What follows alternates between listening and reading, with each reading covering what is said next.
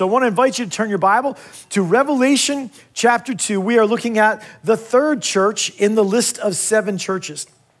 And as we start today, here's what I want to ask you to do. I want you to think about times in your life when you understood that what you wanted was not what you should choose. It's not that hard, is it? What you wanted is not what you should choose. Whether it's in the middle of a conversation where you are just so frustrated that you want to choke the person on the other side, and you know that what you want is not what you should choose. Simple things like knowing that maybe you want to buy something, but you understand that it is not a good financial decision, or you want to eat something that is not going to do well for you physically. In these simple things, we can actually be building a muscle, practicing following Jesus. In other words, we can take simple choices. When we see a big picture, when we see what Jesus says to the church of Pergamum, we can see some realities of what it takes to walk healthy in this spiritual life. We can reject what seems more desirable in this world because we see what is more valuable in eternity. Isn't that a pretty cool thing? It isn't that getting up early in the morning, even though I don't want to get up early, is necessarily more spiritual, but it can be part of our strategy of bringing our humanity under control, of pushing down my human desires and working against living by my desire, by my comfort, by convenience. I think, now this is just a theory, but I think that one of the strategies the enemy has in our world, in the church, right here in our area and in our church, is to continually make the church of Jesus Christ back up and say, we don't want to be inconvenient. We don't want to ask too much. We don't want to take too much of your time. And just back up into the darkness. Why? Because that's the thing that matters. And you think about all the stuff on your schedule that wraps you up and ties you up. We have to discipline ourselves out of our fleshly pattern of living by our desires, our comforts, and our convenience. And we need to connect our actions to the larger picture so that you can take your budget decisions, your diet decisions, your entertainment choices, your sleep schedule, and whatever you do where you say no to what you want in order to believe that something better is coming from your no, and work that into a spiritual muscle. Because we're going to read a letter to the church of Pergamum. Jesus has these words, and I think what we'll see is that this letter still challenges us. The question of the letter is basically this, and we'll pull it apart so that you can see it. I don't know that you just get it without having some of the background or whatever, but here's the question. Are we believers who live more for this world than the next? Maybe even more rubber meets the road. Are we people who trust more in what we want than what Jesus has for us?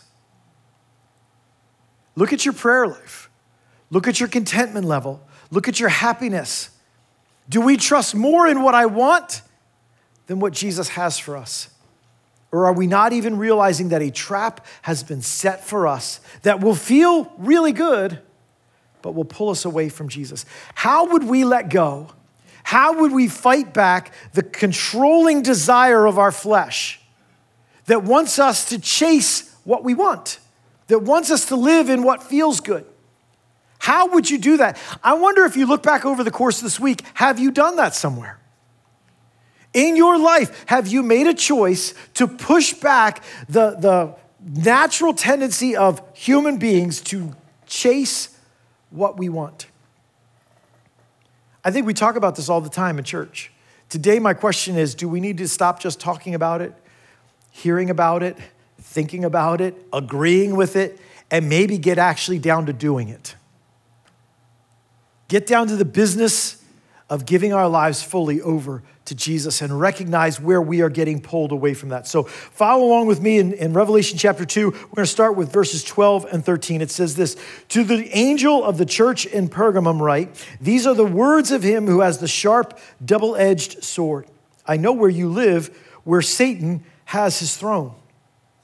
Yet you remain true to my name. You did not renounce your faith in me, not even in the days of Antipas, my faithful witness, who was put to death in your city where Satan lives." So this is not somebody's conjecture. This is Jesus speaking to Pergamum.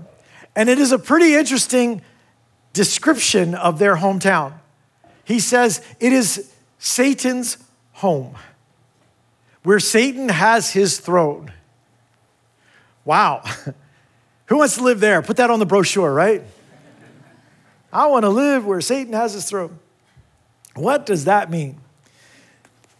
It was a place of wealth, a place of status, a place of culture, full of different religions. It was one of the most beautiful cities in Asia. It was the capital of Asia and had been for over 250 years at this point. So it was a place of power, a place of influence. It had one giant mountain that overlooked the city. And on the top of this, there was an altar to the primary Greek god Zeus. And it was the calling card of the city. You knew you were in Pergamum because there's the altar to Zeus. As a matter of fact, their worship, I think this is important, their worship of the gods. They worshiped all the gods like all Roman provinces did, but their worship focused on 4 gods, Zeus and Athena. Zeus and Athena were a couple, and they were seen as the primary gods, the most superior, the supreme gods. But they also worshiped 2 other gods. One was Dionysus. Dionysus was the god of party. Literally, he was the god of wine and pleasure. All right? He was the god of party. Let's have a good time. And he was also therefore thought to be the god of madness and suffering, which is the result of following the god of party, right? I mean, that's how they thought about him. He is the god of madness. He's the god without limits. He's the god of just chasing fun and pleasure and drinking wine. But they worshiped him. Why would you worship a god like that? I don't know, look around at your world. God of Dionysus. The other god that they worshiped, that was probably the touchstone god of this place that was unique to them, how they worshiped him, was a god named Asclepios. And Asclepios was also called Savior. He was the god of healing. So if you wanted to get healthy and you wanted to have fun and you wanted power, Pergamum was your place. Now, this god of Asclepios, he was a god that was depicted by the image of a snake. And you may have seen him because in some sense, he is represented today with the snake on the pole with the doctors.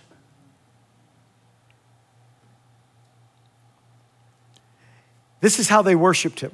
He had a temple, and in that temple there were innumerable non-venomous snakes. And if you wanted to get healed, you would go put up your bed in the temple and hope that one of these snakes would touch you so that you could be healed. Yeah, that's a little different worship service than we have, right? So these are the gods that they worship. And they say this, basically, come to Pergamum, we will fix your life. Here's the way, power, pleasure, granting your desires. You can be healthy, you can be wealthy, you can have it all. And it will make your life right. This is the place to be. This city was also famous for its huge library. And legend says that parchment was invented there because they got into a fight with Egypt, and Egypt decided they would no longer send them a papyrus to write on. So out of necessity, this city invented parchment so that they could write stuff. So it was a city with lots of knowledge, lots of learning. Their library was second only to the library of Alexandria in Egypt. So they were very proud of it. They were in a city of information, of learning, of knowledge. Jesus says this city is Satan's throne. This is Satan's hometown. The most natural understanding of that description would be that altar to Zeus on top of the mountain, 18 foot high, horseshoe shape with almost 450 feet around. And it looked like a place for a god to sit and look down over the people. And Jesus says, yeah, that you know what that is. That's Satan's throne. Most likely what Jesus is trying to get them to recognize and to embrace is that this is a culture that sees idolatry as wholesome and good, while it is spiritually poisonous and deadly. It is a culture that says those who won't come in line with seeing worshiping these gods as good, as life-giving, as salvation, those who won't come in line with worshiping those gods are dangerous and enemies of the state to be put to death. Basically, they say, you have to believe that what we are trusting and what we are believing, these things are good and right. And if you don't believe it, we will use all of our power to discredit you or silence you. Does that sound familiar? It's almost like we could just call, like where we live, Pergamum, right? What does Jesus have to say to them? So if you can identify with a world that lives for power and pleasure and knowledge and information, and a world that wants to force people who follow Jesus to come in line with what they believe is the hope for the world, even though it is a false hope, if you can understand that, then these words are really important to us, aren't they? So what does Jesus have to say to them? Fight back. I don't think so. Run away. No. Live on high alert for any danger. Make sure that they don't do anything to you. Make sure they don't take any of your rights away. Make sure the right people are in power. These are our answers. Maybe we should find out what Jesus' answers are. Maybe we should live like believers in Pergamum. Jesus doesn't say any of that. He speaks to a church that is in this world, but not of this world. He speaks to a church that can overcome the world without any natural human methods. Believers, this world is starving for us to act like God is enough. Like we don't need all the debates and all the arguments and all the wrestling for power in order for his kingdom to come and his will to be done. So what does Jesus say to them? Well, he starts with affirming that they are already living apart from this world. You have remained true, even though you are put up against torture and death. We have no idea who this Antipas was, really. There's no record of him. There's no legend about him or anything like that. But Jesus knew who he was. And the people of his town knew who he was. He was someone who had been put to death publicly to intimidate believers into saying, you better come in line or this is what's going to happen to you. And Jesus said, you didn't come in line because that threat of death was nothing to you. I wonder how we would do with a threat like that. Don't go to church today, you could die. Strangely, I actually think we would do better than with the actual traps the enemy has laid out for us. Jesus has the double-edged sword coming out of his mouth, truth and justice. And so this city, while that's an important image because in this city, the rulers of the city thought that they held the sword. Worship the emperor, and if you don't, you will die. Jesus' words to his people are a reminder that, listen, the world's leaders and the world's power think they hold power, but I hold the power. Not them. You want to stand up in this world? Believe that. Believe that God is the one who is the final judge over all the earth. And so we can live like we have nothing to fear from this world. We can live like the ultimate judge will set all things right. We can live unconcerned about what the world is saying or doing or threatening or offering when we are clear on where our hope is. But in Satan's hometown, in his base of operations, Jesus says persecution is not what's giving them spiritual problems. You have stood up to persecution, but there's something else that's giving them problems. Read with me verses 14 and 15. It says this, nevertheless, I have a few things against you. There are some among you who hold to the teaching of Balaam, who taught Balak to entice the Israelites to sin, so that they ate food sacrificed to idols and committed sexual immorality. Likewise, you also have those who hold to the teaching of the Nicolaitans. I have some things against you. It's not that you wouldn't stand up to the threats of death. It's not that you would bow down to idols. No, you did all those things. But you have a different trap. The trap for you is you're being drawn away by your own desires. Satan's not using persecution on his home court. That doesn't work. What he used was deception. He used deception, just like with Balaam. Remember we went through Numbers in the story of Balaam. We took like 4 or 5 weeks to go through the story of Balaam. Balaam was a prophet that was hired by Balak, the king of Moab, to come and curse God's people. But God's people couldn't be defeated in battle by strength. So Balaam's advice, because he wanted money, was eventually to let Israel's own human, fleshly lusts and desires pull them into sinful living so that they lose their way. He couldn't put a hex on Israel, so in order to get paid, he found another way to defeat Israel, to use their own desires as a cover for choosing what would destroy them spiritually. Make no mistakes, this was not about just disobeying a rule. God is not a God of you do this, you do that, these are the rules, these are the rules, these are the rules.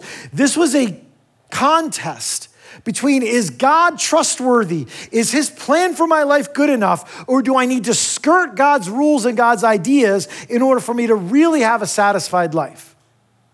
That is the thing that is in front of us all the time. Is he enough? Is he right? Is he good or not? Convincing Israel that their desires were better guides for a good and desirable life than God's words or instructions is what brought about the downfall of Israel and God's judgment on them. That is the teaching of Balaam, who taught them to let their desires be their guide, to measure their lives by what they want. This is the gospel according to Satan, and it is the gospel that is being sold to us every single day. Maybe we live where Satan's throne is. Maybe this country is his home. People think this all the time. God, where are you? What are you doing? Why are you doing these things wrong? Why aren't you showing up when I need you? It isn't worth it to follow Jesus if it means you can't have the life you want or the life you think you deserve. Have you heard this? Have you felt this? You also have people who are the teachings of the Nicolaitans, which again, unclear, but we assume it was along the same lines. The later writings tell us that these people who were the people who followed the teaching of the Nicolaitans were people who believed that Christian liberty allowed believers to participate in pagan orgies as a part of temple rituals. And they did it like this. They said, it's okay to go to the temple and to participate in the orgies because God forgives us. Basically, as long as you call yourself a Christian, you can do whatever you want. I mean, being one of God's people has its privileges.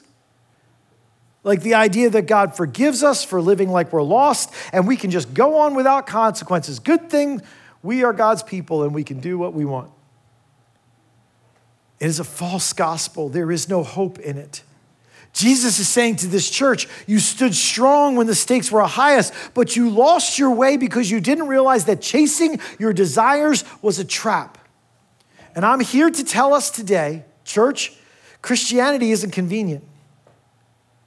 It's not about comfort. It's not about self-centered or self-seeking living. It is about serving. It is about giving. It is about loving. It is about sacrificing. And how exactly do we pair that with trying to use spiritual words to say you can live however you want and be okay with God? Or your prayer life should be focused on all the things you think you're missing in your life and try to get as much as you can from God. I think this letter tells us these two things don't go together. And Jesus says you can't hold both of those things. You will lose your way. You will lose your way. And so verses 16 and 17, he says, repent, therefore. Otherwise, I will soon come to you, and I will fight against them with the sword of my mouth. Whoever has ears, let them hear what the Spirit says to the churches. To the one who is victorious, I will give some of the hidden manna. I will also give that person a white stone with a new name written on it, known only to the one who who receives it. And there's some good stuff in that manna and stone, but we're going to just kind of focus on this. Jesus says this, you have been alerted that living by your desires is going to kill you. It's going to wreck you. We've experienced it in small ways. When I say, think about a time when you knew what you wanted to do wasn't what you should do. We've all experienced it in small ways. That's just a taste of this bigger picture. And Jesus says, now that I've said it to you, there's just one response. Turn around. See that you're headed the wrong way. See that you're headed in the wrong direction and correct course. Stop living like knowing Jesus doesn't matter or doesn't change you. Stop believing that you never need to sacrifice anything or deny yourself what you want to follow Jesus. Your desires were not the pathway to salvation originally, and they still are not. What I know is this, our Savior loves us too much to let us be lost and let us keep walking into error, into destructive behaviors. He's going to come and get us, right? And that's what he says, I'm going to come and get you. And it probably won't feel good when he does. But I know this about my Savior, he is a God of redemption. When he comes, he will pull us out of the darkness and back into light. We can choose it, because we believe him, because we trust him, or he can do it for us. But one way or the other, he's not going to leave us lost. Some of the misery in the lives of believers today is because Jesus cares too much about you to let you live lost and think that it's the way to live. He's pulling you, he's calling to you, he's saying for you to come back. So now as we turn our hearts to communion, I want to show you how this idea connects to Jesus' death and his experience on the night right before he died.